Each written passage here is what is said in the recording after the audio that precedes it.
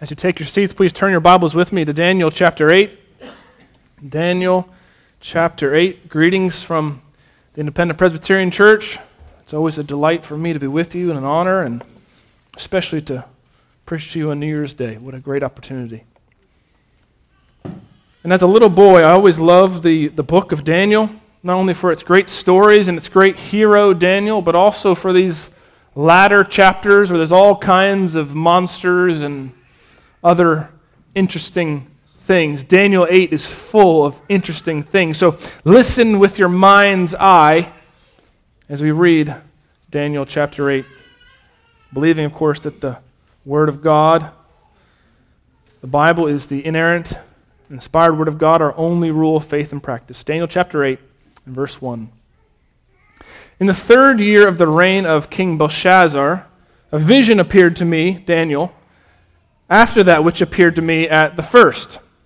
And I saw in the vision, and when I saw, I was in Susa, the citadel, which is in the province of Elam.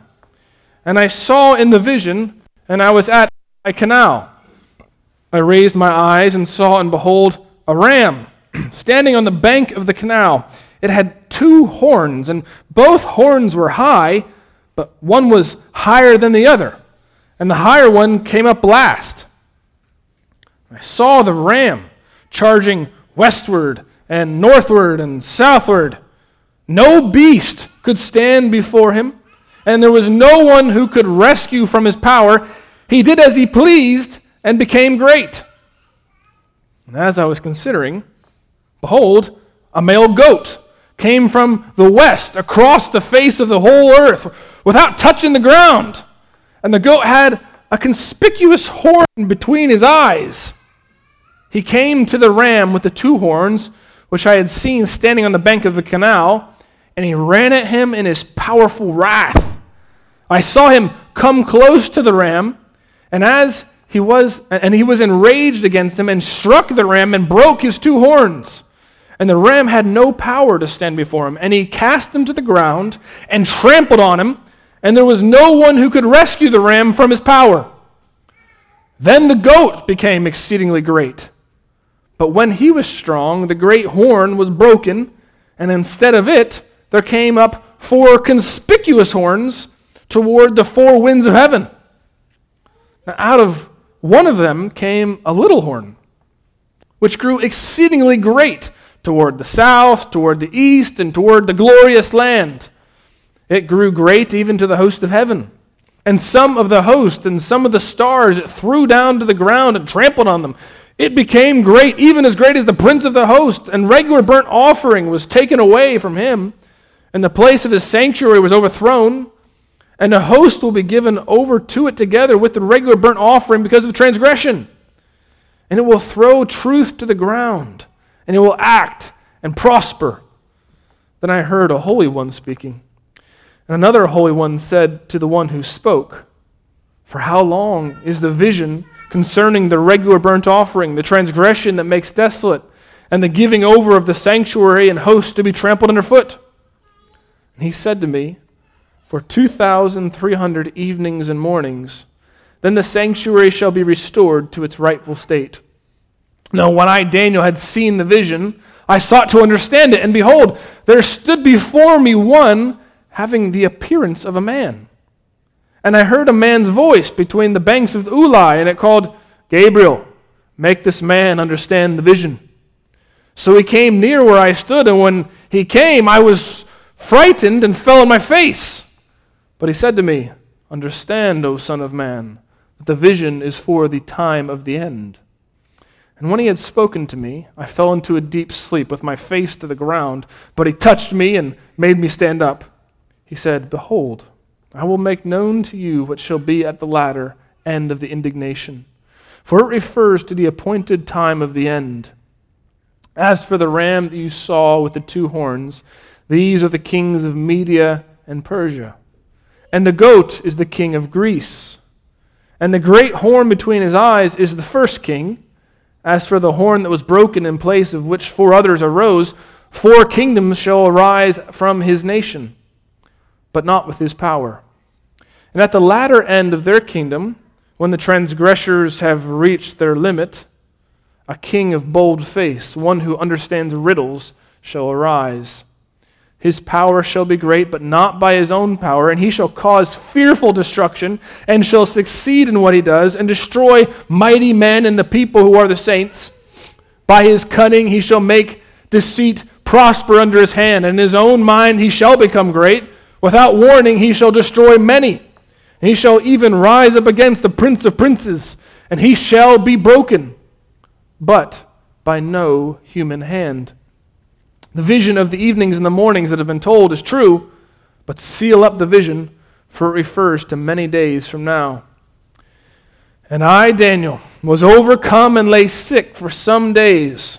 Then I rose and went about the king's business, but I was appalled by the vision and did not understand it. Father, I pray that you'd give us even greater understanding than Daniel. I pray that you'd make clear to us what you would have to learn from your word, from Daniel chapter 8, that you would feed your sheep, strengthen your people. In Jesus' name we pray. Amen. On the website for the local paper of Birmingham, England, it's an article by Ben Perrin, posted December 24th, 2022. Quote, "Woman arrested after silently praying outside abortion clinic." The article goes on, Isabel Von Spruce, 45, a director of the anti-abortion group March for Life UK, has been charged with 4 counts of failing to comply with a public space protection order and is due to appear in court next year. The city council order makes it illegal to engage in act of approval or disapproval, including prayer and protest in an area around the clinic. The article goes on, in footage captured on the street, a police officer is heard asking Miss Von Spruce, "What are you here for today?" She tells him she's just standing here. The officer responds, "Why here of all places? I know you don't live nearby." She replies, "But this is an abortion center." And the police officer then says, "Okay, that's why you're stood here. Are you here as part of a protest? Are you praying?" She denies carrying out a protest before adding, "I might be praying in my head, but not out loud." She is then searched by a female officer and arrested on suspicion of failing to comply with the public space protection order. And of course, the videos of this incident have been shared widely on social media. It does smack in some ways as a made-for-TV thing or a made-for the viral age social media sharing. But whether it is or not, the scene of being arrested for praying in your own head ought to have an effect on us, especially in a country like the United Kingdom, like ours. A Newsweek.com article posted 12/22/22, written by Shannon Power, begins, Norwegian artist who said she has been charged by police for saying men can't be lesbians, faces criminal charges and potential jail time for her comments. Tanja Jeven, a lesbian who represented Norway in the 2016 Eurovision contest with her group The Hungry Hearts, is on hot water for a comment she made on Facebook where she complained about Norway's gender identity politics. Jeven wrote, "It's just as impossible for men to become a lesbian as it is for men to become pregnant." She wrote, "Men are men regardless of their sexual fetishes." And by Section 185 of the Penal Code there in Norway, she has been arrested. Police confirmed with Newsweek that it is, in fact, this Section 185 that she's being arrested for.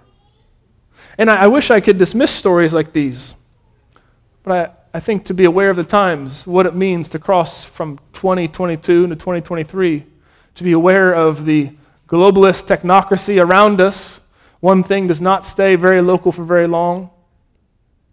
And I draw our attention to this to illustrate again, afresh, as if I needed to, the relevancy of a book like Daniel, written to exiles for exiles.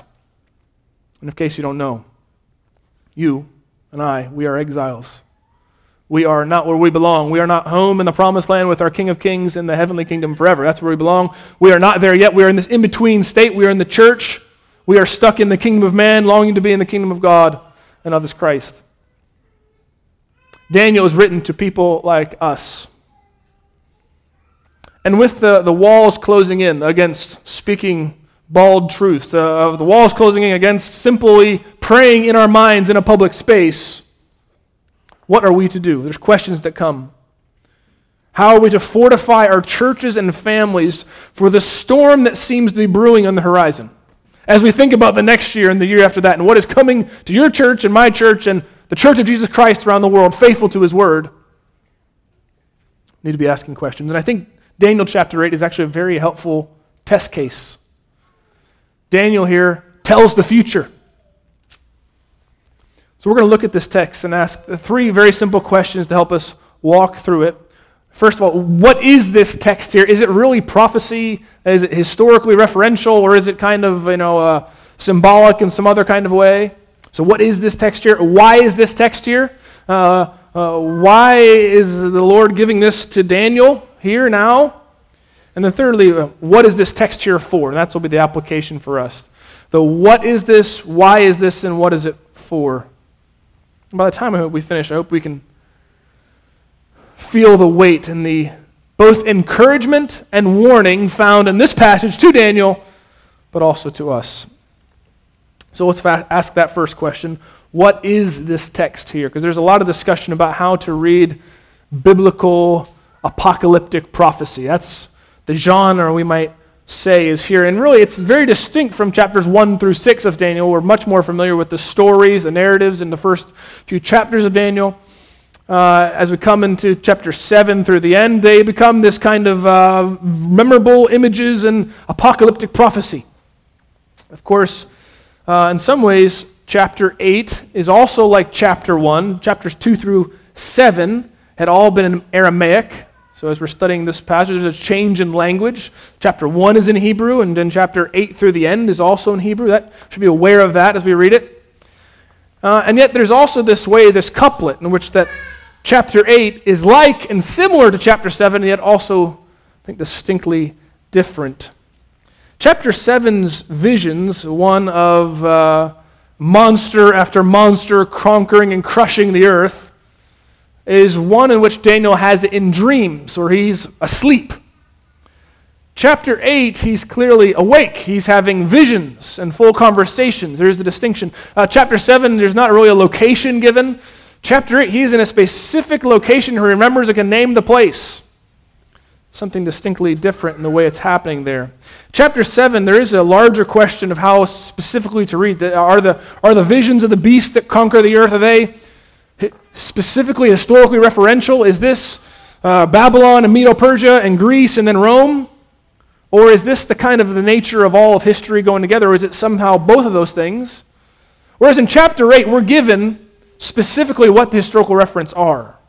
We're given the key, an official interpretation that tells us this is the Medo-Persian Empire and this is Greece. So there's a slight difference there, as Gabriel himself explains. So what is this? What this is, I should say, is prophecy for ancient Israel, specifically when they're coming out of exile. My children got sick right before Christmas, and we all had head colds, and but right by Christmas Eve, we were just about all better. We thought we were cleared up, and we sort of put our kids in the nursery. Think, hey, we already had everything. Whatever else is in there, we've already had it. Don't need to worry about it. Well, 2 days after that, of course, they're sick again. It's all too easy, I suppose, to assume the worst is behind us. This week we all have ear infections, and things are far worse.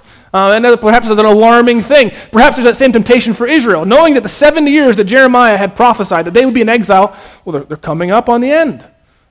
Things, as we go back to the promised land, aren't they going to be so grand? They're going to be wonderful. Well, the word of the Lord to Daniel is to prepare yourselves. Things are not going to be so grand in the promised land. Things will be very complicated. So with the interpretive key given to us in verses 18 through 26, we're given what this passage means by Gabriel himself. Let's look back, starting at verse 3, at what we see unfold in this passage. Look at verse 3 with me. It says, I raised my eyes and saw, and behold, a ram standing on the bank of the canal. It had 2 horns, and both horns were high, but one was higher than the other, and the higher one came up last. Now the 2 horns we know, as it mentions already, are Medo, Persian Empire. Interestingly, they're almost always mentioned together, the Medo-Persian Empire, within the story of Daniel, within the book of Daniel. And of course, it seems like the Persian Empire and Cyrus the Great seems to be the more notable of the empires. One is larger than the other. That seems to be a clear historical reference, a correlation we can understand. But look at verse 4 as it continues. And I saw the ram charging westward and northward and southward, and no beast could stand before him, and there was no one who could rescue from his power. He did as he pleased, and he became great. Now, to stop there would be a fearful vision itself, knowing that mighty Babylon is followed by Medo-Persia and one terrible kingdom after enough. That'd be a bad place to start, but of course, it doesn't stop there. We see in verse 5 how quickly things actually begin to move. And as I was considering verse 5, behold, a male goat came from the west across the face of the whole earth without touching the ground like a hovercraft, and the goat had a conspicuous horn between his eyes. Of course, we know this conspicuous king of the Greeks, the greatest of all the Greeks, Alexander the Great, the conspicuous horn. Verse 6, he came to the ram with the two horns which I had seen standing on the bank of the canal, and he ran at him with his powerful wrath. Now, if I was going to have take some bets, hypothetically, on a cage match between a goat and a ram, they're not called the Los Angeles Goats. They're the Los Angeles Rams. Rams are thought to be more, powerful and large and all that. So this is an underdog fight here. We ought to be surprised by what happens if we know anything of the animal kingdom. Verse 7, I saw him come close to the ram, and he was enraged against him and struck the horn and broke his two horns, and the ram had no power to stand before him, and he cast him to the ground and trampled on him, and there was no one who could rescue the ram from his power.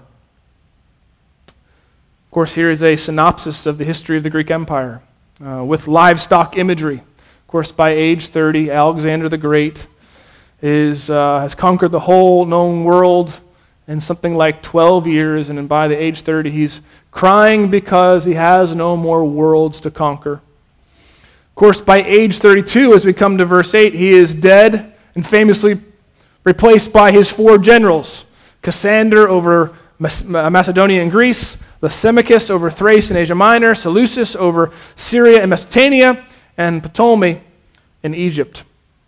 This is what follows very clearly from the historical descriptions. Now look at verses 9 through 14. We really narrow in on a specific moment and a specific small horn that eventually comes out of one of the four horns of some sort as we come to 9 verse 14.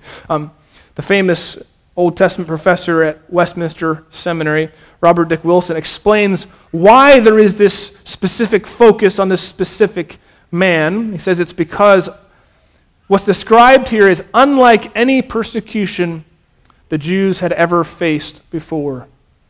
It's unlike any persecution they'd faced before. There's something to prepare them for, and which is notable because the Jews have a history of being persecuted. From the very beginning, they are enslaved in Egypt. And as you read your Bible and you come to the story of the Judges, it's a story of being captured and conquered by one people, and then captured and conquered by another people, one after the other, until Assyria comes and takes the northern kingdom into exile, and Babylon comes to take the southern kingdom. They've got a notable history of being conquered and enslaved, oppressed, and persecuted. But what is coming, this vision is telling the Jews, is unlike anything that's come before. One is coming who's not interested in simply enslaving them or exiling them, but is in fact ready to eradicate them. Look at verse 9. Now out of them came a little horn, which grew exceedingly great toward the south, toward the east, and toward the glorious land. And of course, that is exactly how the history plays out. 198 BC, Antiochus' father, Antiochus the Great, or the Third, defeated the Egyptian or Ptolemaic forces, that is, to the south, with his own Seleucid Syrian forces.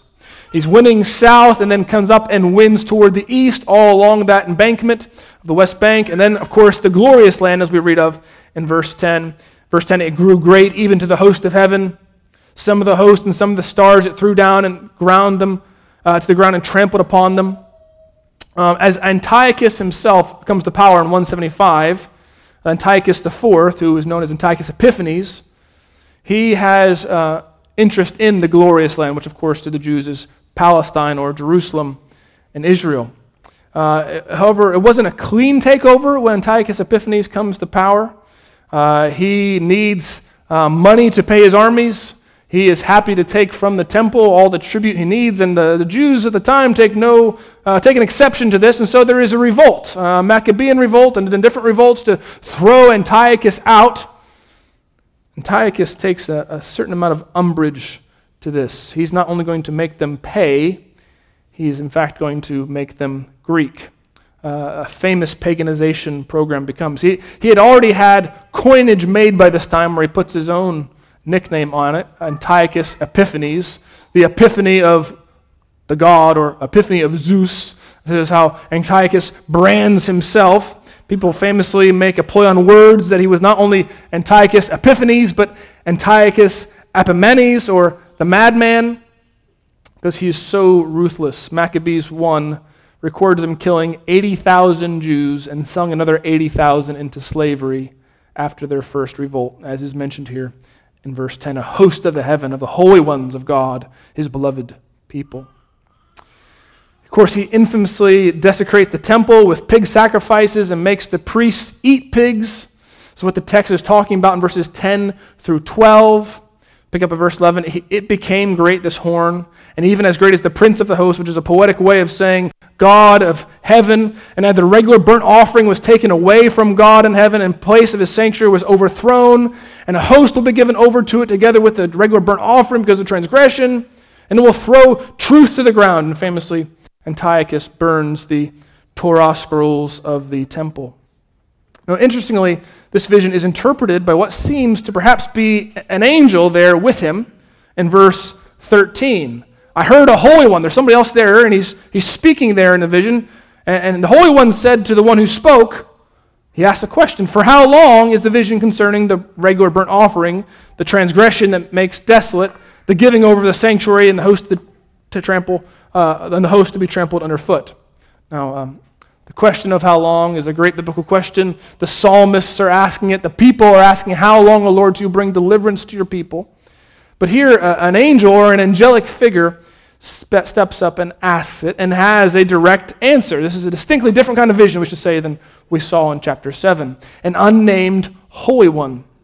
Verse 14, he said to me, for 2,300 evenings and mornings, then the sanctuary shall be restored to its rightful state. Now, there is an interesting debate among commentators whether this is 2,300 days or this is 1,150 days, that is accounting each morning and evening as separate things, referring especially to morning and evening sacrifices. I find the interpretation of 1,150 days, or about 3 years or so, to be a very convincing argument. That's the exact amount of time between December 167, when Antiochus Epiphanes desecrates the temple, claims it for Zeus, offers the pig over the altar, force feeds the priests in their mouths, and December 164, when famously Judas Maccabeus cleanses and rededicates the temple. This seems to fit very nicely here to this historical referent. In verse 25, back in our official Gabrielic interpretation, puts some final touches on some of the details raised. Of course, the Prince of Princes that he's said to rise up against makes this Antiochus Epiphanes a kind of prototype of an antichrist, one who stands up clearly against God. Before, of course, the arrival of the Messiah, it is mentioned several times in verse 17 and elsewhere that this comes at the end. And we can now know, of course, in many ways that the end this is speaking of is in many ways the end of the beginning. And the end here is an ambiguous phase, not the end of time as we might read it, but the end of the phase before the Messiah comes, as we see this preparing the way of our Lord Jesus.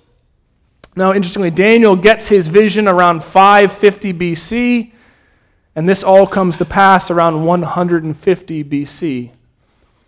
By my math, that's about 400 years or so of prophetic foretelling. It'd be something like Christopher Columbus foreseeing the rise and fall of someone like Donald Trump or one of our modern presidents, some specific figure in the future. It's quite a large gap to cover.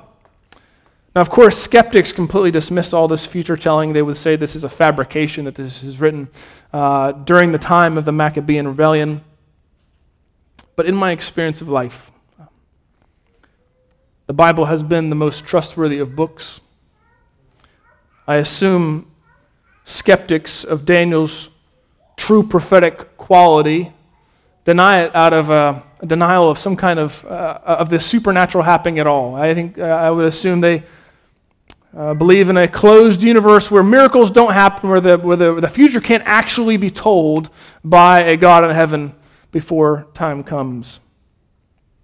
But of course, denying the possibility of the supernatural, believing in a closed universe, as it were, where there is no supernatural intrusions, indeed, I think at some point still demands something of supernatural processes. Indeed, as I always say, the second law of thermodynamics teaches entropy, that things go generally from order to disorder, and not from disorder to order. That is, energy dissipates. That is, the socks on the floor don't put themselves folded in the drawer. And yet to assume is somehow that there was disorder that comes to order, that the Big Bang Theory is somehow widely corrected, that we can understand the natural recurring processes that lead from explosion to people sitting in a room speaking languages and singing beautiful songs, and the order we all enjoy, that's a claim that demands some level of faith in something that is supranatural in any case. So to believe at one level that the Bible itself, that there is a God in heaven that organizes chaos into order, that can tell the future, that knows the end from the beginning, of course, is no less of a faith commitment. I assume the Bible's trustworthiness, as it's my experience. I marvel at its internal coherence and beauty and life, and I don't blush at its claim here to tell the future in any way. That is what this is. It's a claim of telling what would come to the people of God in their darkest of hours. And that's what this is. Secondly, for our question, why is this here? It's here for two reasons, we might summarize. And really the same two reasons that are in the previous chapter and will be in the following chapters in this section of Daniel. To encourage the people of God and to prepare them. To encourage them and to prepare them. And you might be wondering, well, how does this vision of getting out of exile and being trampled again, how exactly is that supposed to be encouraging? One monster after another, terrible persecution for the people of God. Even when they finally get back to their land, they all have to go through this again. Daniel himself, verse 27, is overcome, lays sick for days. He is appalled by what he sees. Daniel, what's the encouraging part? Dale Ruff Davis is very helpful here, as he often is in his commentaries. He says, when you pull back the lens and you look at what is this a picture of, the whole vision is in fact a landscape scene of livestock in the pasture of a shepherd. These are rams and goats fighting in a field before a shepherd. One ram might run into one goat, but at the end of the day, it all takes place according to the will of the good shepherd who oversees all things. This vision is an illustration of the overwhelming and repeated in every day and every passage of Daniel. The main point, repeated again and again, the God of Israel is the Most High who does whatever he pleases. That's what this is a picture of. Not of his own power he raises, not of his own doing. He calls us from before the beginning. The God of Israel, you see, is sovereign. The call here, implicit in the way it is written, is to trust and to find encouragement in that favorite of Calvinist doctrines, the sovereignty of God. It is he who can see the end from the beginning, he who can predict with miraculous accuracy the future 400 years in advance. And indeed, this is encouragement for us too. Those who feel the pressure mounting against Christianity in our day. Nation may rise up against nation, but nothing is new, nothing surprises our Lord. Nothing can happen that he cannot work out for good. But not only for our encouragement, to be reminded of the sovereignty of God over all things, but also for our preparation. We are called to be prepared. It is fascinating. I had a friend stop me after I preached Daniel 7 last week in the evening service at IPC, and she said, who do you think that is in chapter 7 giving Daniel the interpretation? If you look back in chapter 7 and verse 16, it's a similar scene. Hey, I approached one of those who stood there in his dream and asked him the truth concerning it all. There's all these unnamed characters really throughout the whole of Daniel. Whether you go back to chapter 2, there is a mysterious unnamed stone uncut by human hand that hits the statue that symbolizes all the kingdoms of the earth of Nebuchadnezzar's dream and crushes the statue, and that statue becomes a hill, becomes a mountain that fills the whole earth. But it all starts with this mysterious stone from heaven. Chapter 3, I remember, is Shadrach, Meshach, and Abednego in the fiery furnace, and there is one other person in the fiery furnace. Nebuchadnezzar says, it looks like a son of the gods in there, a mysterious unnamed one who's among the people of God in the furnace. Who is it in chapter 4? There's a watcher, a holy one come down from heaven, another unnamed, mysterious character who tells the angels in heaven to bind up the stump that represents Nebuchadnezzar, to bind it up and to cover it up. Or who is the judge in chapter 5? As famously, whose hand is it actually that writes the writing on Belshazzar's wall? Another mysterious symbol here. And who is this mysterious Son of Man in chapter 7? And who is it here who is asking these questions about, well, for how long is the vision to take? Or who is the one who can command Gabriel to tell Daniel what is to take place? Could this be the same one we all know so well? The same one who, throughout his earthly ministry, is so concerned to prepare his own people for the persecutions to come. Jesus, in his Olivet Discourse, Matthew 24, Mark 13, Luke 21, and again, preparing his people for wars and rumors of wars. Telling them in John 15, if the world hated you, know that it has hated me before it has hated you. John 16, 33, I have said these things, all these warnings of persecution to you, that in me you may have peace. In the world you will have tribulation, Jesus says. It is he who is ever concerned for the preparation of his people. Dale Ralph Davis summarizes the point so well. He's explaining Daniel's vision portrays an instructive and humbling history as we look here, what we've read. The reading verse 4, we look back, verse 4 is of course the picture of the ram charging and having power over all the earth. Reading verse 4 gives us the impression that the Persian ram is impervious and untouchable. So we are shocked when we see the king of the hill become street dirt. That won't happen to the goat kingdom, at least not in the same way. It's just that great horns you see are mortal. So a ruler can die and really the whole enterprise fall apart. Davis says, the text implies that superpowers are not really safe places. They get knocked off or simply peter out. They are such tenuous affairs. One can get a microcosmic taste of this, and he says in the aftermath of the Nuremberg trials of 1946, after the executions of Nazi celebrities, that same evening a container holding the amassed ashes were driven through the rain to the Bavarian countryside. After an hour's drive, the vehicle stopped, and the ashes were poured into a muddy ditch. 5 or 6 years before, these men of the Nazi high command could dominate and intimidate most of the earth. But that night, a drizzle washed them away. Psalm 146, put no confidence in princes, nor for help on man depend. Davis summarizes, he says, this sort of history then calls for a sober and durable discipleship. This kind of history, the kind that we live in, the history of man throughout history, civilization after another, calls for a sober and durable discipleship. Now, I couldn't agree more. And my sense of things growing up in, pretty good evangelical American, Baptist churches, there is this wholesale devotion to a form of what I might call the evangelical entertainment complex. No one will come, we say. No one will pay attention. No one will give to the ministry unless it's fun, fun, fun. The music, the singing, the clothes, the lights, the space, the discipleship ministry, the evangelism, the college ministry. We need games and silliness and reasons to come. Pizza. And generations of Christians raised in the fun, fun, fun ministry of philosophy. and they have found, no doubt, more fun, more entertainment elsewhere. So the what of this text is prophecy. The why of it is encouragement and warning.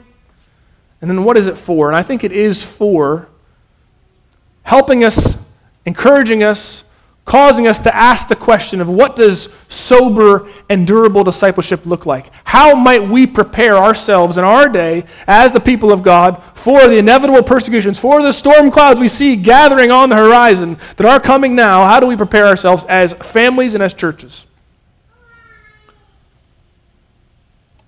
So that, like Daniel, right? Daniel is our picture of one who's faithful in exile. Presumably taken when he's 14 years old into the King Nebuchadnezzar's wizardry school. Daniel, who's able to navigate faithfully in exile for 70 years, it seems. Faithful to Jeremiah 29, to build houses and to live in them, to seek the welfare of the city he's been called to. And he is also, at the same time, able to uphold James 4:4, friendship with the world is enmity with God. He's able to, we might say, both do 1 Corinthians 1:9 to contextualize, being all things to all men, that he might win some. And yet also to be holy as God is holy, upholding these paradoxical tensions on the Christian life in the church age, in the age of exile. How does one live like this? Well, the answer to that is wisdom. We might summarize by saying that Daniel is a wisdom book. Here's examples of how to live in exile. Here's wisdom for how to live the Christian life. But how does one get wisdom? And of course, there's no flow chart. There's no 3-step or 12-step processes. Where does one get wisdom? Well, we know that the fear of the Lord, of course, is the beginning of wisdom. How do we learn the fear of the Lord?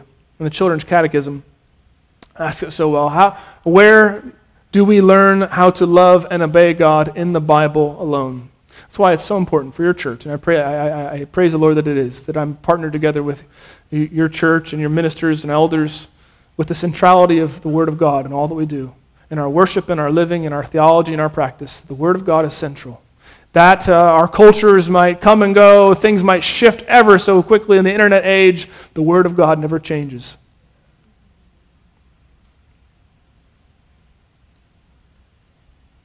He who hears my word and does what it says shall be like a wise man who builds his house upon the rock. That is what you are called to do as a church, as an individual, as young families and marriages, to build your house upon the rock that is the word of God, the words of Christ. How shall the young direct their way? What light shall be their perfect guide? Your word, O Lord, shall safely lead if in this presence they confide. Psalm 119. So the Bible has the durable discipleship plan, and it's not very interesting or very fancy, I suppose. I think it's there summarized for us in Deuteronomy 5 and 6. Deuteronomy 5 being the Ten Commandments. Deuteronomy 6 being the command to teach your children the way of the Lord. You shall teach these words. You shall speak of them when you come in. You shall speak of them when you go out. They shall be on the doorways as you go in and out. They shall be on the sides of your head and between the rights of your eyes, to do the commandments of God. And I do think that is the very best discipleship process for your family, for yourself, and for your church, to make the Word of God and the law of God and the Ten Commandments even central to what we're doing. If we want durable discipleship, what it means to follow Christ, who says, if you love me, you will obey my commandments, we'll start taking the first commandment seriously. Have no other gods before me. There will be no competition in our lives between our work and our service and devotion to the Lord. There will be no competition on Sunday between watching football or travel sports or travel dance or whatever else we might find to do on the Lord's day. There will be no competition because there are no other gods before thee. Or if we follow the second commandment, no graven images. We will be not given over to the flashy, fun philosophy of ministry that's so much around us, where there's pictures and movies and TV shows depicting Jesus that can never do justice to the Word of God that is distinctly called to be a word-centered ministry, not a pictorial or a videographed ministry. Every picture we know of God lies about who He is. They cannot be contained. Only the Word of God can truly take it. There is something in the very medium that makes it the message of a word-centered religion that is distinctly not an image-centered religion. Durable discipleship demands these things. It demands not taking the Lord's name in vain. How do we have a sober discipleship? We have a sober worship service where we call Revelation 11 to be the center of how we begin our worship together. That we realize we gather together before the holy person of God, Father, Son, and Holy Spirit. Thrice holy God, forever eternally blessed. We quake in our sin knowing we come before Him to a table that is the very symbols and signs of the wrath of God upon sin. Durable discipleship means you take not His name in vain. It means you hallow His name. You realize His holiness and His immensity, the glory of His name. It means taking the fourth commandment seriously. Christian church, but an hour on Sunday instead of the Lord's day falls far short of the commandment.